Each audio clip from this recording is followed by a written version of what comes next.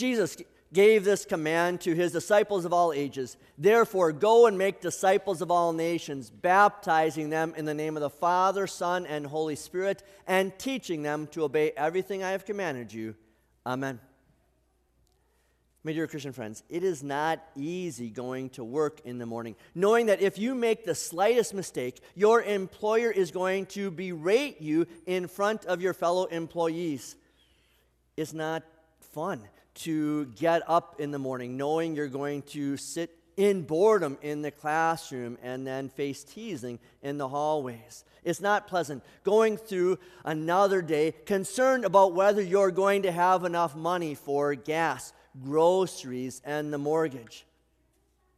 It's also not easy going to sleep at night, knowing that your body is going to be racked with pain in the morning because of arthritis and old age. It's no fun going home after work because you know it's going to be just another lonely evening of binge watching Netflix and doom scrolling through your phone. It's not pleasant going through another sleepless night concerned about your myriad of health, marriage, and family issues. It may not be easy getting up in the morning or going to sleep at night because we're focusing so much on ourselves and what we see and what we feel. And so today we have the blessing that we know that we can wake up every morning cheerful, and we have a reason to be content and comfortable every night when we lay our head on the pillow. And that's because it's not about us. It's about what we receive from our triune God. St. Paul gives us his apostolic blessing at the end of his second letter to the Christians in Corinth, saying, "May the grace of the Lord Jesus Christ and the love of God and the fellowship of the Holy Spirit be with you all." Those words, grace, love, and fellowship, they're small words, and yet they are so powerful and so magnificent. St. Paul was writing to the Christians in Corinth because they had a lot of issues. Just some of those issues is that they were slow in dealing with a man with his sin, and then they were slow in giving him forgiveness after he had repented of his offense. They had been involved and trapped in sexual sins of their culture. They were fellowshipping with pagan unbelievers. They refused to use their myriad of special spiritual gifts for the edification of the body of Christ. They had a tendency to fracture into factions instead of being united around Christ's gospel.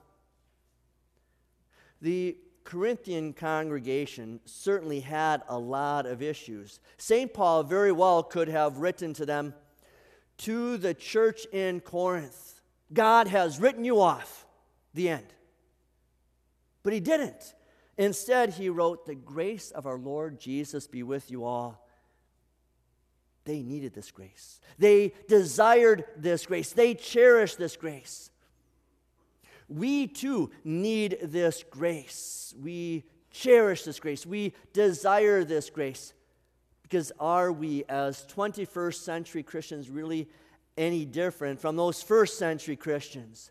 We too get caught up in the sexual sins of our culture and of our own bodies. We are slow to confront sin and then equally slow to offer forgiveness to those who are repentant. We support companies and celebrities who hate us and hate our Christian faith.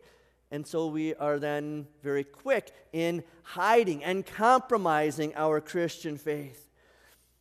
We are lazy in the use of our spiritual gifts for the edification of our Christian church.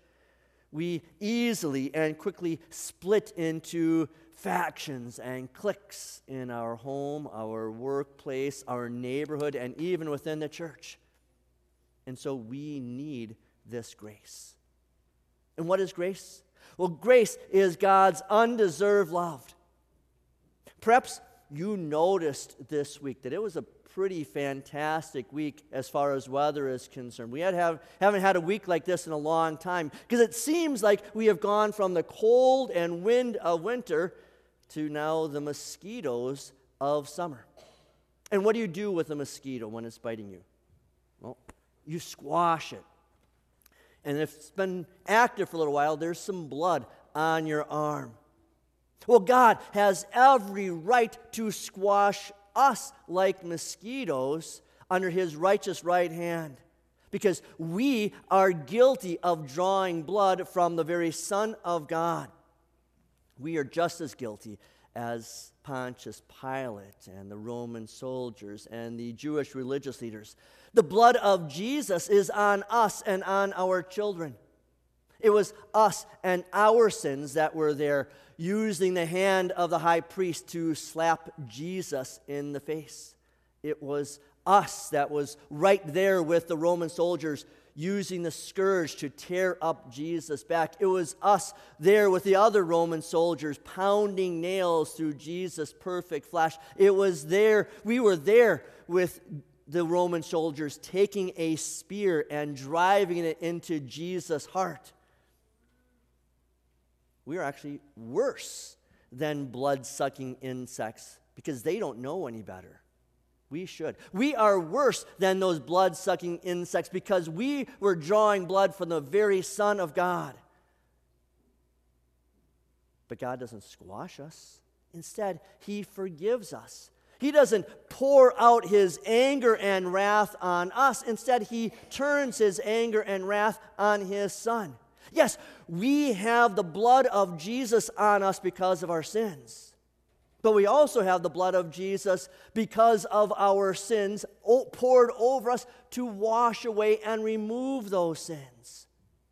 Instead of God turning his anger toward us, he turned his anger toward his Son so Jesus could absorb all of that anger eternally from us. So instead of squashing us, God squashed his Son by nailing him to the cross.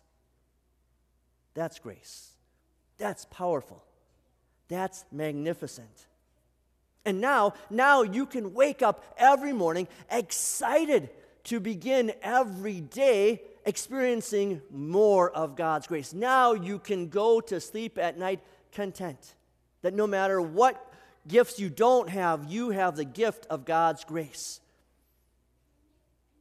Paul continued with his blessing, "The love of God be with you." Our love so often is fickle and it changes. It is love that we give only when it's convenient for us to love. We love on our timetable and on our schedule. And so we may have difficulty waking up in the morning because we know that we're going to have another day of what we feel is a loveless marriage. We have difficulty falling asleep at night because we've been doom scrolling on our phone and we've read the not-so-charitable comments by those whom we consider should be the ones who love us the most. And then we are less than charitable in our words and actions toward those around us. And so we need to repent of our lack of love toward God and those whom God has called us to love. On February 10th, 1970, John Baca led his army platoon into battle in South Vietnam. His job with his platoon was to go and rescue another platoon that was trapped by enemy fire. And when they got there, they formed a circle and they were able to return fire. But then the enemy threw a fragmentation grenade into the middle of all of those army soldiers. John Baca took his helmet and put it on the grenade. And then he put his body on his helmet. And that's when the grenade exploded. That was love. Not the smoochy type of love we celebrate at Valentine's Day, but the sacrificial love that we remember on Memorial Day, the kind of love that caused our U.S. military to give the Medal of Honor to John Baca a year later. It's a kind of love that St. Paul mentions here, the love of God. That Greek word is agape. It is a self-sacrificing type of love. It is the love that we have in sacrificing ourselves for our friends. And that's the kind of love that John Baca had for his friends. That's the kind of love that Jesus had in sacrificing himself for his friends. Except that's not right, is it? Because Jesus' love is far greater than that of John Baca. John Baca was willing to sacrifice for his friends at the same time that he was shooting at and trying to kill his enemies. Jesus, on the other hand, showed love by allowing his enemies to kill him. And these are the enemies who hated him, who mocked him, who spat on him, whipped him, and crucified him. Jesus died not for his friends. Jesus died for his enemies. For Scripture says God demonstrates his own love for us in this, that while we were still sinners, while we were still enemies, Christ died for us. That's love. That's agape love. That's the kind of love that God the Father and God the Holy Spirit has for us through Jesus Christ. We need this love. We desire this love. We cherish this love. And now you can wake up every morning excited to experience another day of God's love for you. Now you can be content when you go to bed at night, knowing that if you feel like no one else in the world loves you, you have the love of the God of the universe. Paul completes his threefold blessing by saying, the fellowship of the Holy Spirit be with you. Fellowship involves sharing, partnership, enjoying things in common. And the Corinthian congregation certainly needed fellowship, because one of their bigger issues was that they had fractured their fellowship. They liked to hang out together in factions and cliques and holy huddles, only with those people that they felt comfortable with. And then that put an end to the work of God within that church. It made it comfortable, or made it difficult there. And that's why Paul urged them, finally, brothers, goodbye. Aim for perfection. Listen to my appeal. Be of one mind. Live in peace. And the God of love and peace will be with you. And then Paul encouraged them to demonstrate that love and peace with a common public expression. Greet one another with a holy kiss. And so, friends, we too, like those Christians in Corinth, need to repent of our lack of fellowship. When we too separate into holy huddles and cliques and factions within the church, when we are separated, and so God's work is not being done among us. But because of the grace of Jesus Christ and the love of God, we now have fellowship with our triune God.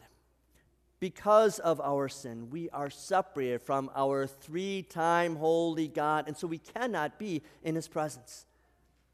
But because of his sacrifice and because of his resurrection, now we have unity and fellowship with our triune God. Because of what the second person of the Trinity accomplished on the cross and out of the grave, now we have fellowship with the other members of the triune God. For we have been baptized in the name of the Father, Son, and Holy Spirit. And now that we have fellowship with our three-in-one God, we also have fellowship with one another. The Greek word here for fellowship is koinonia. It means sharing. It's having things in common. It is a communion. And so we enjoy the blessings of fellowship. A new life in Christ, the comfort of forgiveness, answered prayers, the assurance of a life that never ends, and a unity with our fellow believers. And what a blessing it is for us to have this fellowship from the Holy Spirit. And so we celebrate this fellowship together, whether that is the Christian friends going miniature golfing this week, or the Lutheran Voyagers going kayaking and canoeing yesterday, or whether it was me going out with a number of our teens and mountain biking on Friday. It is sharing Kringle and coffee in the friendship room. It is having a conversation during a basketball game at WS or after a concert at Shoreland. It is receiving the Lord's Supper together. It is praying with and for one another. It is prayerfully and sacrificially supporting the ministries of fellowship here at Water of Life and in the Wisconsin Synod. We need this fellowship. We desire this fellowship. We cherish this fellowship. Because now we can wake up every morning looking forward to another day of worshiping our triune God together with our family in our homes and with our family of believers in our churches. And now we can go to bed at night comforted that we also have a family of believers who are praying with us and for us. That's the reality of our triune God, every day filled with his threefold blessings. Amen.